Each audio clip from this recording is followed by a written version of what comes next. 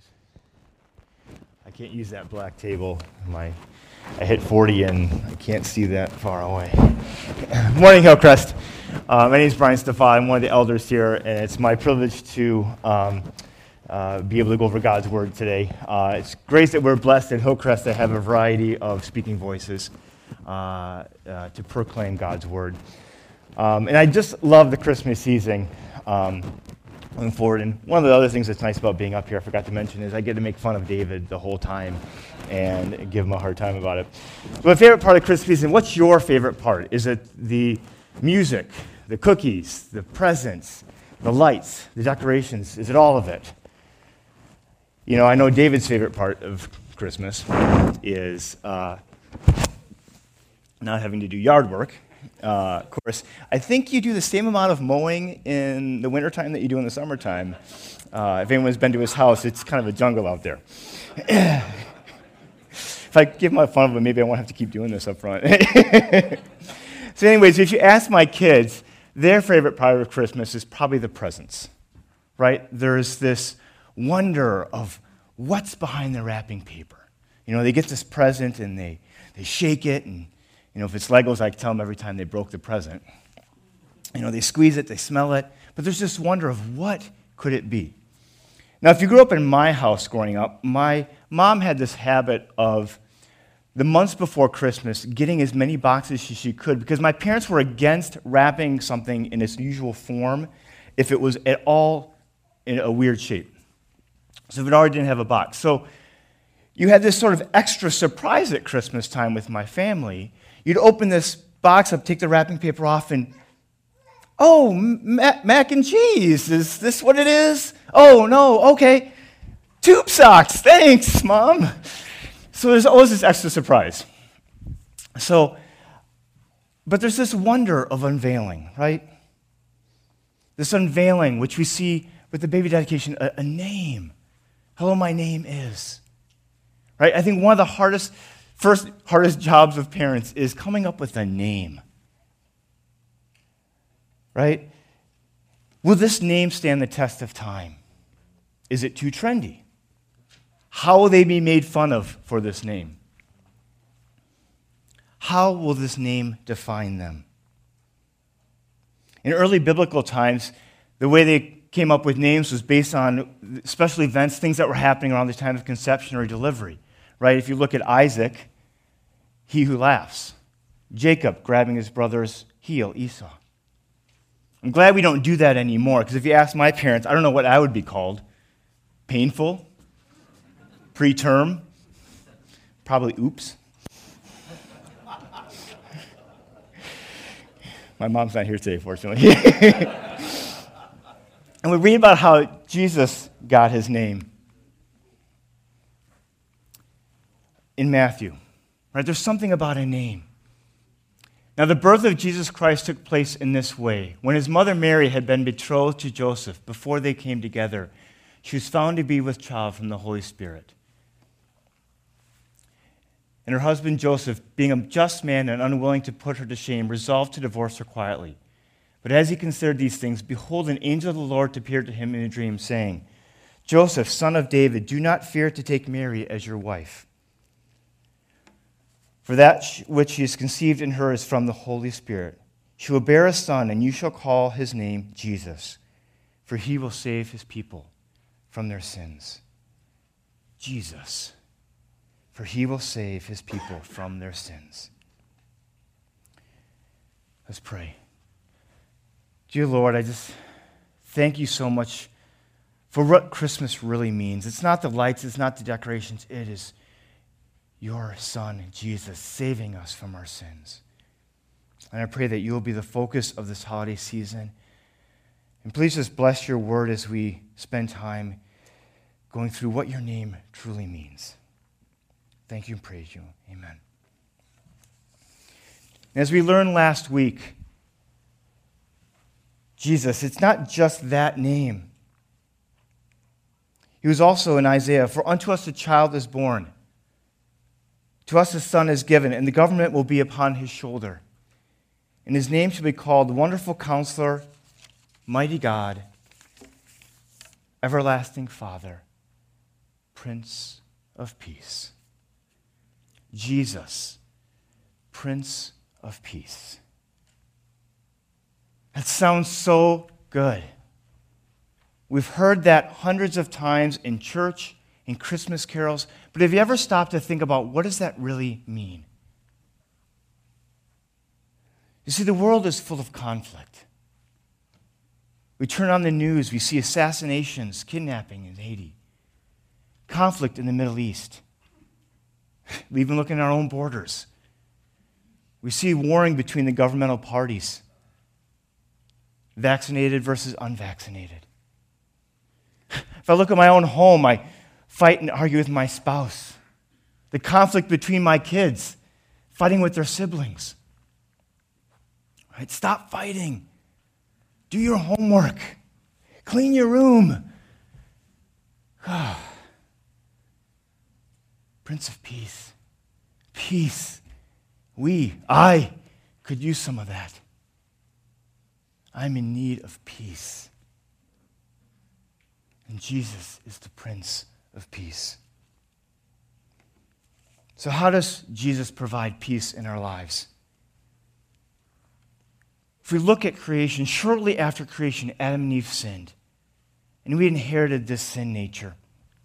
As we read about in Romans, therefore, just as sin came into the world through one man, and death through sin, and so death spreads to all men, because all have sinned. You and I, we've all have sinned. This rebellious nature found in every person makes us an enemy of God. Due to sin, we want to be self-centered, do it our way, do it without God. We are the antithesis of holiness. Here's a perfect, loving, holy God.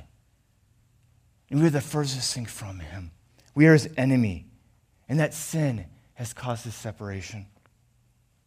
And no amount of good works will save us. This is so important, right? Because so many people get this theology wrong. No amount of good works will save us.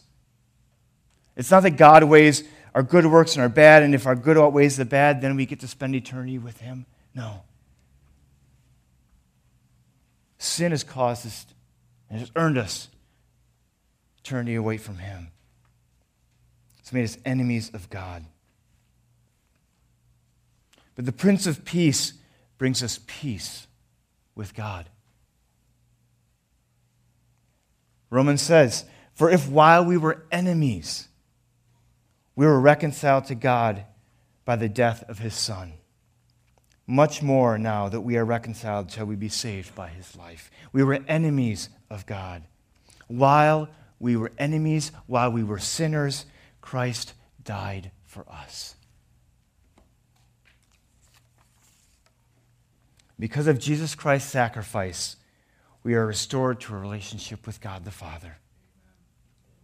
Jesus Christ paid our penalty on that cross and provided a way for us to have a relationship with God the Father. Romans goes on to say, therefore, since we have been justified by faith, we have peace with God through our Lord Jesus Christ. Peace with God. And what I find so amazing, if you stop and think about it, even before Christ, God created the world, right, before the first day of creation, God knew what was going to happen. Right? God is omniscient. He's all-knowing. He's outside of time. So as he stood there the day before creation, he knew exactly what would happen. If he created man, he saw the war, the conflict, the violence, the separation from him. And yet, he still created us. And Jesus Christ's death on the cross was not a reaction to our sin. God knew we were going to sin. Jesus Christ was there with God the Father at the beginning, and it was well thought out. And Jesus Christ's death was not reactionary, but proactive for our salvation. God orchestrated that before the first day of creation. Through Jesus Christ, we are restored with God and and have spiritual harmony. The Prince of Peace brings us peace with God. And the Prince of Peace also produces a peace in us. See, Jesus Christ's sacrifice goes well beyond salvation and just peace with God. It allows us to have a relationship with the Holy Spirit, the helper who promises to guide us. Jesus, speaking to his disciples, states in John, "Nevertheless, this is Jesus speaking here, I tell you the truth. It is to your advantage that I go away." Imagine hearing this as a disciple. It's to your advantage that I go away. For if I do not go away, the helper will not come to you. But if I go, I will send him to you. When Jesus came to earth, he gave us the greatest gifts of all. Not just the gift of salvation, but the gift of the Holy Spirit, the helper. Anyone who believes in Jesus Christ as their Lord and Savior has the Holy Spirit living inside of them. See, Christ's physical presence on earth, he was 100% human and 100% God. But he was limited to his bodily form. He could only be in one place at one time. But the Holy Spirit lives within us, every one of us, and is present all the time. And the fruits of the Holy Spirit include a peace that goes well beyond salvation. God's peace transcends earthly matters. And through the Holy Spirit, we are anxious for nothing. In Philippians, we read, "Do not be anxious about anything, but in everything, by prayer and supplication, despondent prayer. Let your requests be made known to God, and the peace of God, which surpasses all understanding, will guard your hearts and your minds in Christ Jesus." This is an amazing gift. A gift of peace within ourselves. Right? Who among us has not had this anxiety of the world creep in? And I'll admit, I was a hypocrite this week when it came to this. Right? I'm preparing a sermon on peace. Pastor Fred comes up to me on Tuesday and asks how it's going, and the anxiety was welling up. Like, boy, I'm so behind. I am not a procrastinator, but life happened, and I am way behind where I want to be. I need that peace of God. Now, this is not something we generate within ourselves. This is not some sort of self-help, pick yourself up by the bootstraps kind of peace. This is a God-given peace. The same Holy Spirit that came upon the Virgin Mary, and the same Holy Spirit whose glory shone around the shepherds, is the same Holy Spirit living in us as believers. This is how we get the peace in the Holy Spirit. How do we do that when life is so hard and distracting? You see, we have a choice to make when things get hard. We can turn our focus on our problems, on the trials and tribulations, be anxious, anxiety-provoked, or we can turn to God. Trusting in God is a choice. When we focus on Him and lean on Him, we are filled with that joy and peace. We continue to read in Philippians, "Do not be anxious for anything, but in everything by prayer and supplication, with thanksgiving let your requests be made known to God. And the peace of God, which surpasses all understanding, will guard your hearts and your minds in Christ Jesus. Finally, brothers, whatever is true, whatever is honorable, whatever is just, whatever is pure, whatever is lovely, whatever is commendable, if there is any excellence, if there is anything worthy of praise, think about such things." The Holy Spirit's work within us to become more like Christ. The Holy Spirit works in us, but we have a role in this process.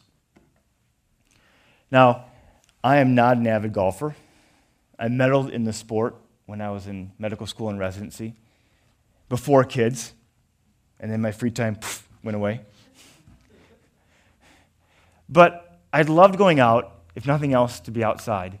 But there was all those one or two shots that you remembered and made you go back for more.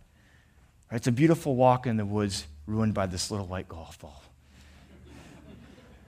But one day I was golfing with a friend, and we saw this professional.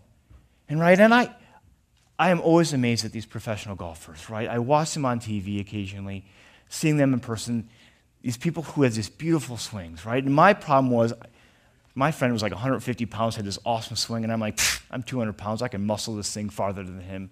Never worked, right? So one day we're golfing, and there's this professional golfer in the sand trap right by the clubhouse, just practicing the same shot over and over. Okay? We go on our rounds. We're gone, and I butcher the course as usual for a couple hours. I come back, and there's this same professional golfer doing it over and over again. The exact same shot we saw hours before. Now, I see these beautiful golfers swinging their clubs on TV, and I look at that, and I'm like, why can't I have a swing like that, right? But we don't see the hours of practice that goes beyond, okay? Same is true when it comes to peace in my life. I look at mature Christians.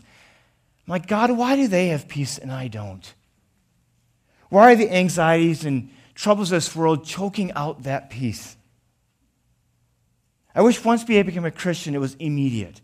I could put the Bible under my pillow and through diffusion, become a better Christian. But this isn't how God designed it. You see, just like that golfer, it takes practice. We have a role in the process. We finish going on. Finally, brothers, whatever is true, whatever is honorable, whatever is just, whatever is pure, whatever is lovely, whatever is commendable, if there's any excellence, if there's anything worthy of praise, think about these things. What you have learned and received and heard and seen in me, practice these things. Practice these things. And the God of peace will be with you. You see, I have a choice whether I turn and focus on Jesus and allow Him to work in my life. Right? We've been studying James to count it all joy. So when those trials and tribulations come, I get to put my faith in practice. I need to practice turning to Jesus. He provides a peace that passes all understanding. The Prince of Peace produces a peace in us. The Holy Spirit manifests in our lives with peace and joy. They're reflections of His presence in us. And these fruits of the Spirit cannot help but overflow into those around us. And the Prince of Peace empowers us to bring peace to others. Not just now, but if you look back in time, right? As Christianity spread through the first century, the teachings of Jesus changed the world. So much for the better. We're not perfect. We still have a long ways to go, and we'll never be perfect this side of eternity.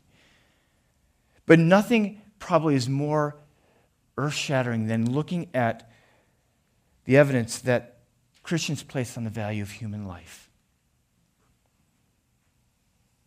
Early Christians rescued newborn babies from the trash heaps of Rome. Through gladiatorial games, glorification of suicide, human sacrifice, there was practically a global attitude that life was cheap.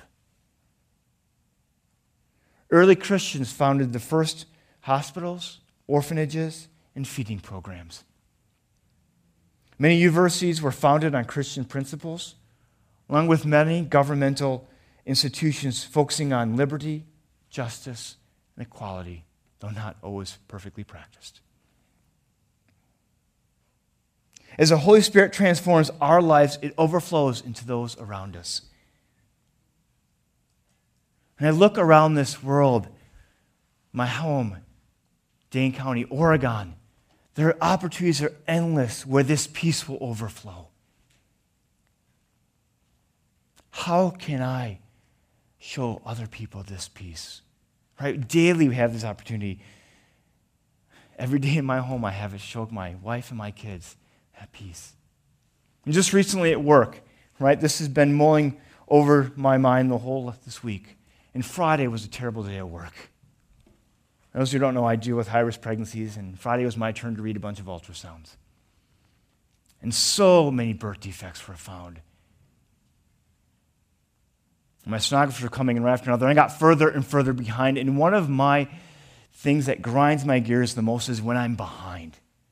It sends a message to the patients that I don't value their time. And I hate being late for anything. And I could feel it. And I'm thinking about Philippians.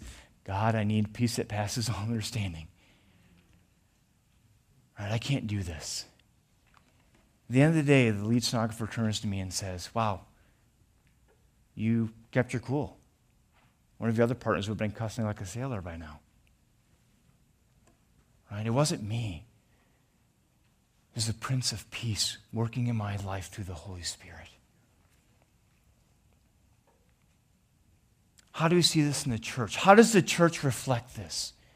Right? I look around and we're different ages. We come from different backgrounds. I mean, how the heck could I be friends with a Viking fan who grew up in California and Hawaii, who doesn't lift weights but plays basketball? It's an ACL tear waiting to happen, right? How could I be friends with him? It's through our unity in Jesus Christ, right? And so when I look at this multi-generational family that we have, and the world looks at us, and how can we all get along? So what's written in Ephesians. Therefore, I, a prisoner for the Lord, urge you to walk in a manner worthy of a calling to which you have been called, with all humility, gentleness, with patience, bearing with one another in love, eager to maintain the unity of the Spirit and the bond of peace. Right? The Greek word here, peace, is irene. It's unity, accord. Though we are so different, we come together through peace and unity. And the world will look at us, right? We're not some Fortune 500 company that are driven by money. We're driven by love, peace, unity. Jesus Christ, the Prince of Peace, brings us peace with God, peace within us, and peace with others. And as we previously talked about, God is omniscient, but he's also omnipresent, which means he's all-powerful. Right? We know this, right? We've heard this. He's all-powerful. That means that God is above all. He is sovereign, and nothing can thwart God's plans. The Prince of Peace is unstoppable. Now, I don't know about you, but boy, I know this, but do I really believe it? Because, right, this makes my head hurt. The purposes of God cannot be thwarted. Right? Sometimes we have this false doctrine that Satan frustrates God and gets in the way and thwarts his plans, and that's not true. God is unstoppable.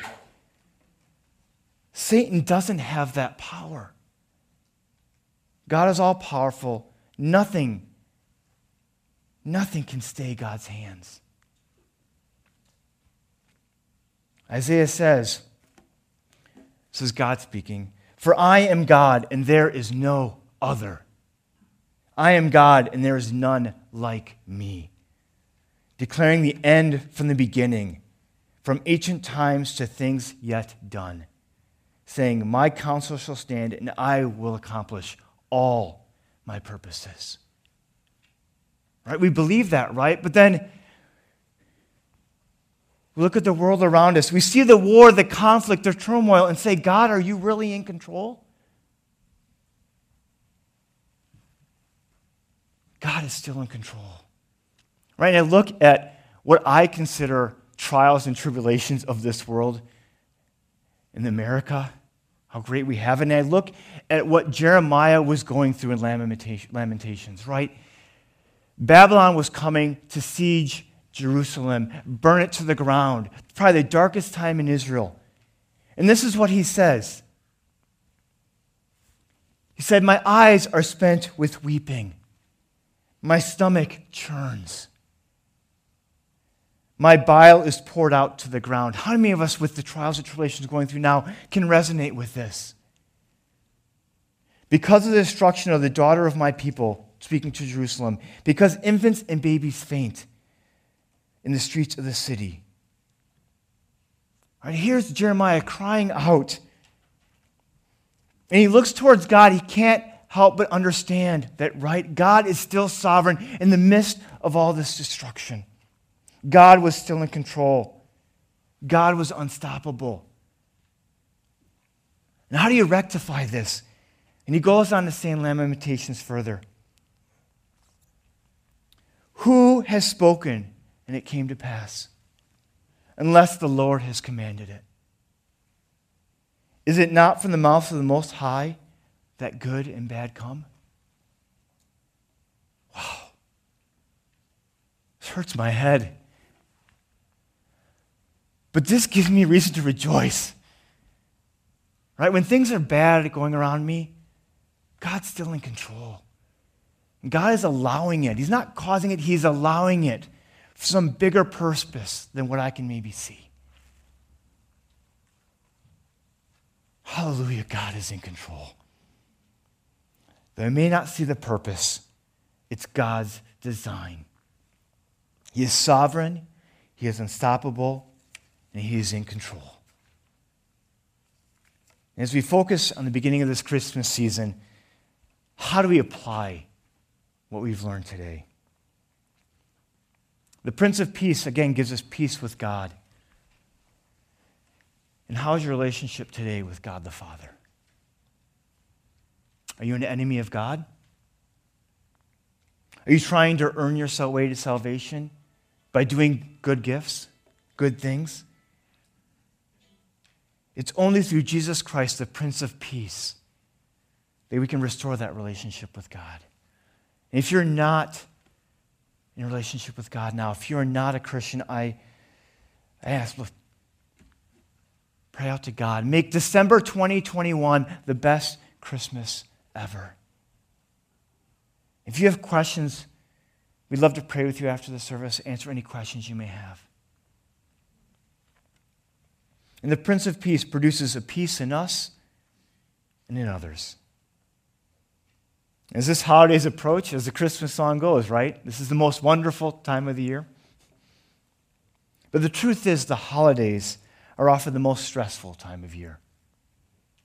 In a recent study, 59% of people described their holidays as chaotic.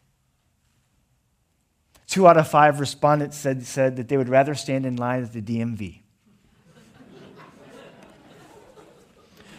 1 in 5 said they would rather be on a long plane ride with a crying baby behind them. Right? And we joke, but it's true. This morning, my wife and I were just talking about all this stuff going on this holiday season. There's financial pressures, travel, inclement weather, in-laws. I have good in-laws, but... And for many of the holidays, the truth of the matter is, though, it's a time of sadness. Right? Loved ones lost, broken relationships. You remember how Christmas used to be years ago and it's not that way anymore? It's a hard time. And part of the problem with thinking about the Prince of Peace is we think that peace means easy. See, Jesus never promised easy. He promised help. If we call on Him, He will give us a peace that passes all understanding. And practice turning away from the anxieties of this world and turning towards Jesus, the Prince of Peace. As we lean into the fact that the Prince of Peace is unstoppable, and even in the midst of COVID, as fear may well up, God is still in control. And He's at work in people's lives. I'd like to welcome David and Seth up to talk more about this piece. Perfect. Peace with God. Man, I love how Brian said that. What do we do as a church? I mean, this is the core of who we are, that we are a community seeking after peace with God. Are you looking for more peace this year? Maybe when your phones went off, there was a little anxiety that started building up in you. When my son was standing on the corner of this stage, there might have been a little lack of peace welling up in me. I love the quote from Augustine, "Our hearts are restless until we find our rest in thee." And so every Sunday, we gather under this God through his word to hear a sermon, to sing songs, and then to hear stories of what God is doing in the body and how he is bringing peace to our lives. And so we got to hear from Seth earlier. Seth, why don't you share a little bit of your journey of what finding this peace with God looked like, and then how it came from someone who was empowered to bring peace to you? It'll be my pleasure. So I'm just going to begin by just reading this so I don't forget anything that I want to say to you all. And then at the end, I'll speak freely. So I believe that everyone is searching for something in life. Love, comfort, joy, happiness, meaning, purpose, and other things like peace are what we are searching for in life, whether we are actively searching for them. Whether we're actively searching for them or not.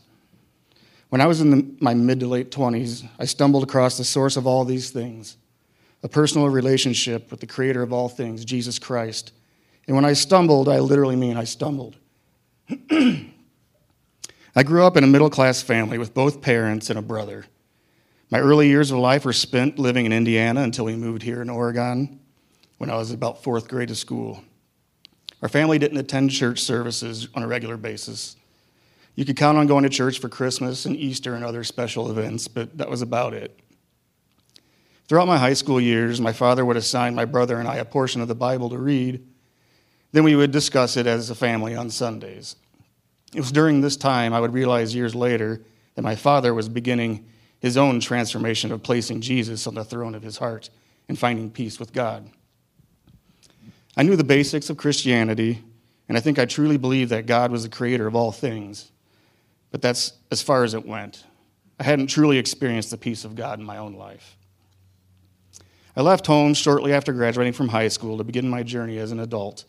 For the next 6 to 7 years, I made bad decision after bad decision. I knew the truth about Jesus, but I wanted to be the God of my life as opposed to placing Christ on the throne of my heart.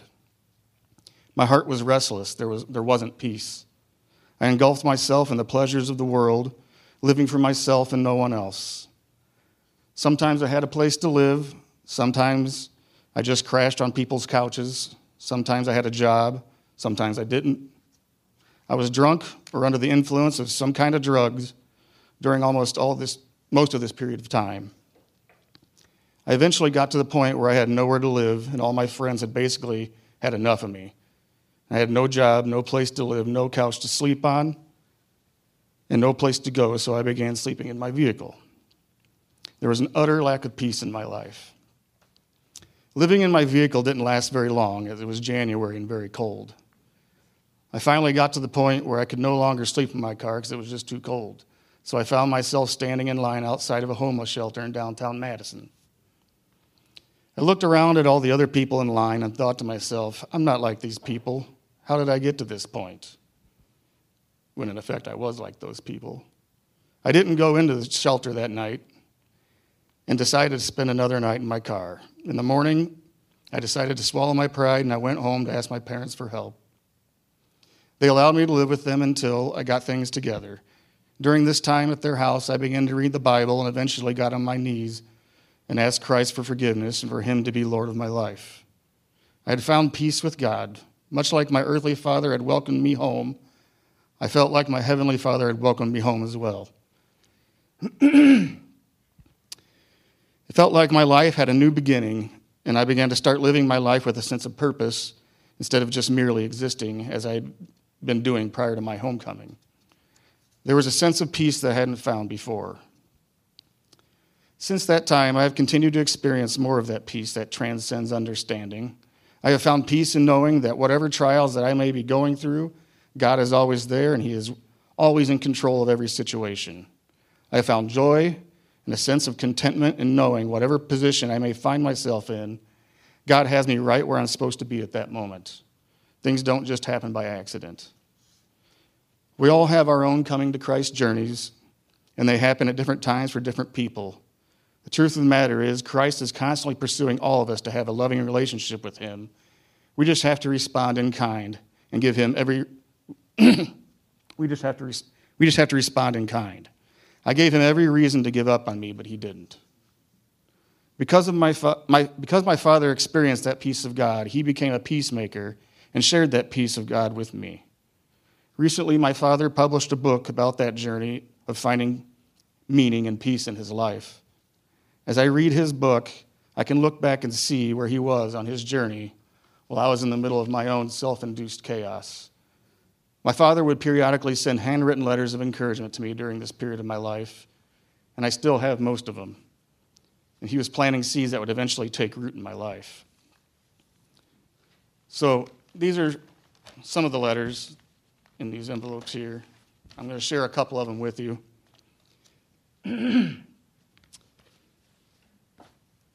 They all weren't serious in nature. Some of them were just newspaper articles about the Packers being in the playoffs or something like that. But he would always manage to send something else with it. This first one I want to read for you was when I was in my absolute darkest point. It reads, "The absolute distinction is not between believers in God and unbelievers, but between seekers and non-seekers. For all unbelievers who seek will eventually become believers who find. Non-seekers really have no chance. If you seek, you'll find. If you knock, the door opens. Love, Dad." And this next one was shortly after I had accepted Christ, and I was going through some struggles. It says, "I certainly hope that things are looking up for you today. Oliver Wendell Holmes once stated, 'What lies behind us and what lies before us are tiny matters compared to what lies within us.' If you have a heart of God and a desire to please him through your faith in him and works for him, everything will be just fine. Sometimes we wake up feeling worn down, lazy, or sorry for ourselves, and just wanting to hide from the world. Just open the newspaper to the obituary page. On that page is a long list of people who would absolutely be delighted to change places with us. Sometimes this perspective helps me focus on my attitude a bit. God has plans of greatness for you, Seth. Even grapes must be crushed to produce a fine wine. Ask for his help during these times, and you will eventually notice his presence again and again. Also, draw on your mother and I if needed. We will be glad to help out wherever possible. Thinking and praying for you often. Love, your father." So, I can look back. Over the past couple weeks, I've been preparing to speak to you, and I've read through all these letters for the first time since they were given to me, probably 20 to 27 years ago, and it was pretty emotional. I got to look back and see where the Spirit was working through my father to send these letters to me so I would receive them at the exact moment in my life when I needed them the most. The Prince of Peace has done an extraordinary work in my life, and looking back, it's just awesome to see how he orchestrated everything. So we as a community gather to experience more of this peace, to hear stories of God's transformative work, and then to actually be empowered to bring peace to those around us. Pray with me. Oh, God, you are so good. Thank you for the work you have done in Seth's life as the Prince of Peace, that you reconcile us, that you've reconciled him to yourself, and that through his dad being a peacemaker, you were using his dad to draw Seth to yourself. May we all experience a little bit more peace this Advent season. Always for your glory we pray. Amen.